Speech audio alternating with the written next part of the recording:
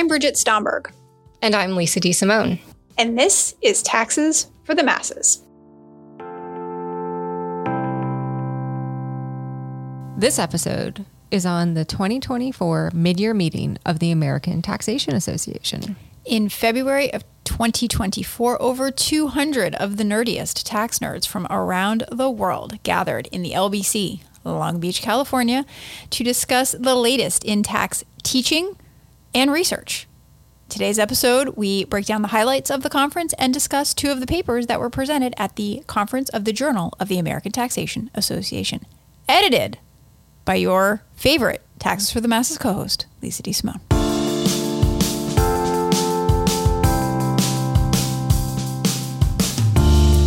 Hey, B. Hello, Lisa. It's kind of fun sitting here in Long Beach. It's fun sitting here with you. I don't know that it's fun sitting here in Long Beach in particular, but I'm glad to be in a hotel room with you. You know, I agree. I expected it to be like this sort of beach haven paradise kind of thing. Mm-hmm. And it turns out where we are sitting right now could be any generic conference hotel anywhere in the world. It really could. I'm jumping ahead, but we did get to see some of the, sort of typical idyllic Southern California that I was envisioning. We didn't get to see it. It took us an hour in an Uber to get to see. We saw it from a car. Yes, we did. We did. It was a very scenic drive. It was. A long and scenic drive. Yes, so we're here in Long Beach. We're unfortunately not at the hotel that we booked a reservation for because they don't seem to understand the notion of reservation. I think this was a Seinfeld episode, It was a very good Seinfeld episode. And it was the first thing I thought of when I got the email from the hotel saying, we know you have a reservation, but we are unable to accommodate you.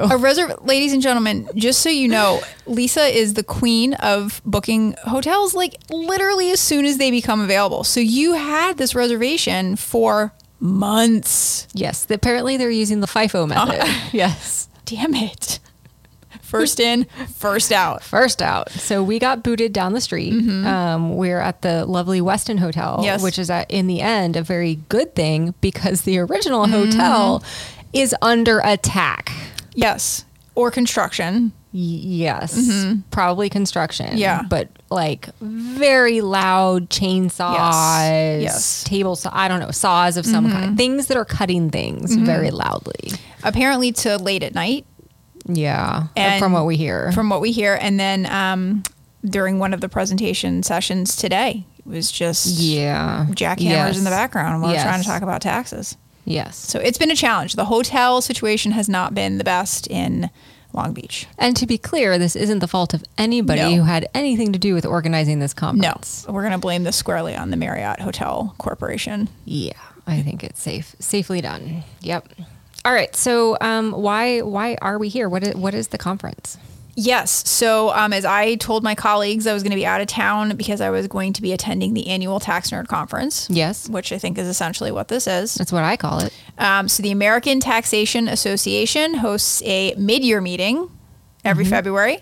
And this year, I think they said, over 220? 250, over 250. Great, excellent. Over 250 attendees. We congregate for about 3 days. There is a teaching conference. There is a doctoral conference. There is a research conference. Lots of papers presented on lots of really wonderful different topics. And it's just a great opportunity to come, to network, to see people we haven't seen in a while, learn about what people are researching, give your feedback. It's a good time. And two of the sessions of this big mid-year meeting for the entire American Taxation Association are dedicated to the Journal of the American Taxation Association, which I have the privilege of being the editor of. Yay! Which meant I had the privilege of planning those sessions. Yay! We had over 30 submissions, 35 submissions to be exact. Which was up from last year. Quite a bit up from last year. And we selected 4 papers for inclusion in the conference. And we're going to talk about 2 of them today. We are, and I am excited to do that.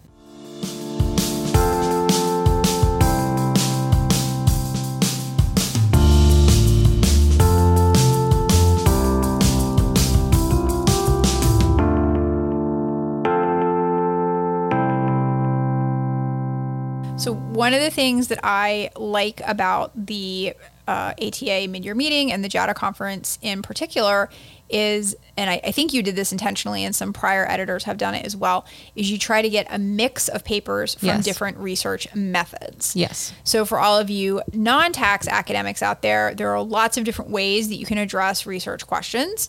You can use what we call archival data. Someone has gone and collected it, or you go ahead and you collect data yourself. And this is what you might think of as more typical statistics. You're running regressions, you're running correlations, you're doing all that good stuff, and it's only numbers, right? You're dealing with numbers. Then we also have some experimental research, which is, I think, what maybe people tend to think of when they think about research more generally, where you're going out, you're getting individuals, and you're experimenting on them and trying to see how they respond, maybe to a different, in this case, tax incentive or tax treatment or something like that.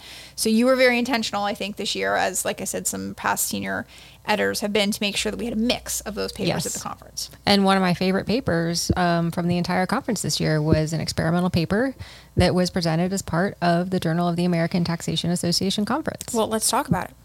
I would love to. The paper is titled When is a Dollar Not a Dollar?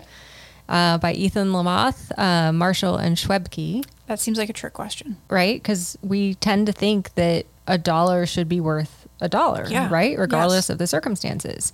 And they're examining circumstances specific to the government trying to give you that dollar. Ooh, I want a dollar. Yes. From the government. Right? Tell me more. I will. Okay. Yes. So it could matter, gives you a dollar, like pays you a check. Okay. Right? Or they reduce your withholding on your paycheck by a dollar. So you in either case, I'm a dollar off. Better. Yes, you have an extra dollar in your pocket. It's just that one is like, here, I'm waving my hands up and down and showing you that this is a dollar that I've given you. Yep.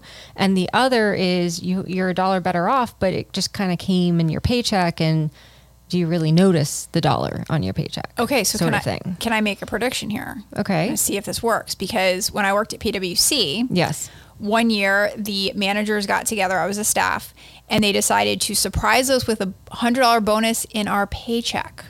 Okay. And by the time you take out withholding and Social Security and Medicare and your parking, and you didn't know what meals you were getting reimbursed for, but nobody noticed it at all. I think morale would have been much higher, and we would have been much happier had someone walked around and handed us each a $100 bill. Yeah. So that's one piece of it, is how much do you realize, like, this is extra incremental cash that I'm getting. Okay. Another element of these types of subsidies or grants or stimulus payments from governments that governments can tweak is, let's say they want to give you that $100 over the course of the year. They could just send you a check or reduce withholding by $100 in one period time, where you get it all at once. Or they can meter it out pro rata over the year, so you end up with like $9 each month to get to about $100. Okay. So the timing of the payment, do you get it all at once? Yep. The frequency of the payment, do you get it all at once, or is it metered out over time? Can also impact how you view that dollar. Okay. So we've got do you get it in a check, or do you get it in some other benefit? Do you get it all at once, or do you get it spread out over time? And the authors do a very nice job of showing that there are good predictions, like you said, around, getting that dollar in cash versus in withholding. There are good predictions for how you might spend that based on how it's given to you versus save it. Got it. Similarly, there are good predictions about getting that lump sum versus having it metered out over time. But the empirical literature has really struggled to show that things go in the predicted directions, because the empirical literature has to take a policy as given. And that policy might include both a lump sum payment and it's a check. So we can't tell what's driving what. We don't know which one is really driving the fact that you're much more willing to go spend that than save it, for example. And so this is one of the biggest benefits of the experiment, is they get to create and manipulate the format of the policy to test very specifically what is driving the change in behavior. Exactly. Love it. Okay, so what do they find? they find, as you suggested, that, if you receive that payment, you're more likely to spend it as opposed to it's reduced withholding or something like that. Yeah. And the lump sum payments, you get it all at once as opposed to metered out over time. The idea is, well, you get that $100, maybe you only spend 7 of it, and the rest you're like, well, gosh, that would be a lot to spend today. And so you save it for future consumption, right? Okay. So you're less likely to spend that lump sum payment. Twist, because I would have taken the $100 and just blown the whole thing. So yeah, I think I like policy relevant research. Yes. I think experiments have a really unique and powerful place because they can inform policy design. And so this paper, these findings have implications for when the government is trying to design a program, maybe like the child tax credit, something of that nature, where they're trying to transfer wealth from the government to individual taxpayers, maybe to boost spending. This paper is giving policymakers some really relevant insights into how to best design that policy. Yeah, I really like that aspect of this paper. And I like that aspect of the next paper that we're going to discuss as well. Excellent point. We do have 2 really policy relevant papers to talk about. I think that's why we chose them. We did have a reason for doing that. Absolutely. Of course. It wasn't random chance. No, not at all. So the next paper we're going to talk about is by a PhD student at UNC, Daphne Armstrong, and a faculty at UNC, Stephen Glazier. And they asked, does tax complexity discourage entrepreneurship?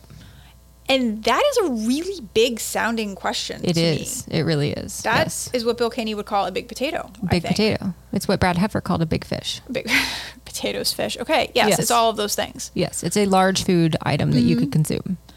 And I think you and I liked this paper because it's very similar to stuff we've talked about on this podcast before. Not directly related, but we've talked a lot about the complexity of our tax code. We have.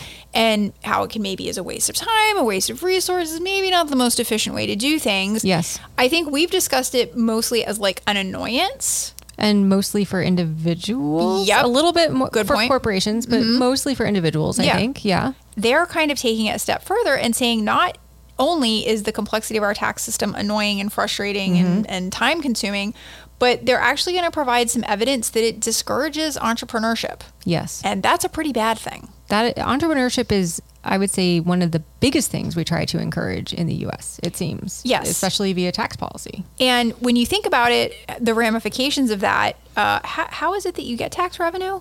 You get companies that are successful. Right. And or taxpayers, I should say, that are successful. It's successful. You need entrepreneurs to succeed. Yeah. To make money that you can then go make profits that you can go ahead and tax. Yes. So I think for me, that was one of the big takeaways from this paper is that we're maybe kind of working against ourselves by writing a tax code that is so complex that it's discouraging entrepreneurship, which is then not going to lead to a lot of profits that the government can tax. Yeah. So there's a mechanism or a assistance program that they look at. So there's these taxpayer assistance centers. And it's going to get real confusing because that acronym is tax. Yes.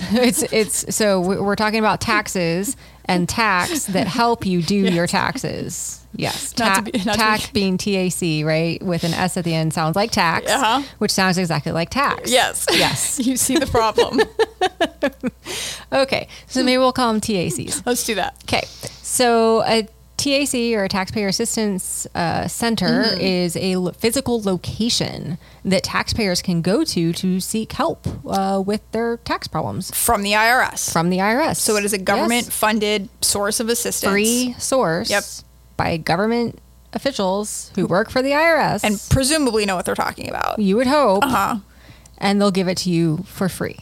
So what the authors of this study are doing is they looked at these TACs over time, and well done. You can see that there's variation in how many of these TACs are available in any zip code or any county at any particular time. So they're able to sort of take advantage of the fact that these things open, they shut. Some of them are around forever. When you're doing archival research, ladies and gentlemen, you need variation. Yes, you do. And they're able to find it with these TACs. And so basically, very simply, what they do in their analysis is they look at how the availability, the supply of these TACs, the openings and the closures, affects the level of entrepreneurship in a particular area. And they're doing that using data on startups. Yes. And the TACs in their argument, the reason we were talking about tax complexity, the idea is that they help reduce that tax complexity burden on the taxpayer by being a free resource that the taxpayer can go to for assistance with filing their taxes. Absolutely. Very logical. And so, punchline, long story short, they find that when there are more of these TACs available, you see more startups in that area. Yes. So positive correlation between assistance with dealing with the complexity of the tax law and the level of entrepreneurial activity in the area. And they do some additional analysis around the timing of the opening of a TAC and the timing of the effect of increased startups in the area. And they can say, they can make the argument that there is a causal relation, that it's not just a correlation. Excellent. So 2 very policy relevant papers using 2 different methodologies, I think both of which trying to find ways to help our maybe struggling, can I say struggling tax authority, try to do a better job. And I commend both sets of authors for tackling really interesting questions. I agree. Good job picking some good papers. Thank you.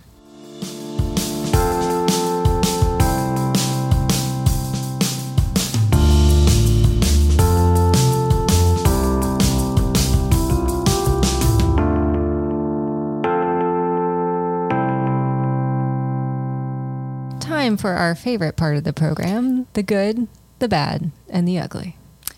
So one good thing was that you got to do this at the JATA conference. You brought the concept of the good, the bad, and the ugly to the conference. I did. I couldn't resist closing out the conference with a little good, bad, and ugly. It was pretty awesome. It was fun. So good. Oh, yes. Something we forgot to talk about at the top of the episode. Tell me. This was the 50th. Anniversary of the American Taxation Association. Yes, it was. Happy golden anniversary to the ATA. Yes, and there were celebrations to be had. Yes. We had special speakers, including one who founded the ATA. Larry Crumley. Yeah, he spoke at the cocktail hour, which if you are not in academia and you're imagining what the cocktail hour at the American Taxation Association mid-year meeting is like, you are imagining correctly. And I nailed it. I do want to say that I'm very proud of you for attending the cocktail hour. No, for the first thing that you said about the cocktail hour was talking about this, recognizing the speaker and not the platter of cheese. Okay, I'm glad you remember in that order. That is not the way it happened in my head. No, but that was the thing that you chose to highlight. That's you're true. highlighting the speaker. You're not highlighting the cheese platter, which, ladies and gentlemen, cheese platter was phenomenal. It was really good. I mean, solid. Mm-hmm. And I don't have high expectations of conference food because I'm rational. Mm-hmm. But that was a cheese plate I would be thrilled to order at a fancy restaurant like that. It was good. And it was buffet. So I was not limited in my portions. No. Also, there were Belgian waffles. I mean, and grilled cheeses. This was classy. I didn't even see the grilled cheeses. Yeah. The food was stellar at the 50th anniversary cocktail hour. So dear listeners who are planners of next year's meeting, take note. Absolutely. So that was the good 50th anniversary and cheese. And we got to be together. Always a good thing. Always a good thing. Anything bad you want to talk about? The saws, table saws, chainsaws, of course. the loud noises. And if it wasn't that, it was like really loud silverware clanking. Yes. Like, how many spoons do we have right behind the podium when somebody's trying to deliver a presentation? It was loud. It was noisy. Yeah. So the hotel situation was not ideal. And it was a shame because it was a perfectly lovely hotel if there just hadn't been, black garbage bag looking things blocking rooms off and jackhammers. On the floor where we're holding a conference. Yeah. And when we walked out of the elevator today, we almost tripped over some metal flashing or something that they were drilling. It was just. And the smell today, the smell was not great. Yeah. Okay. Enough about that. The hotel was not great. Being together, great. Cheese, great. Hotel, not great. Yes. Ugly. I'm just going to steal from the ugly that you used when you closed out the conference. Thief. That we're going to have to wait a whole year to be able to do it again. Wah, wah. Till next time. See you in Dallas, ATA 2025.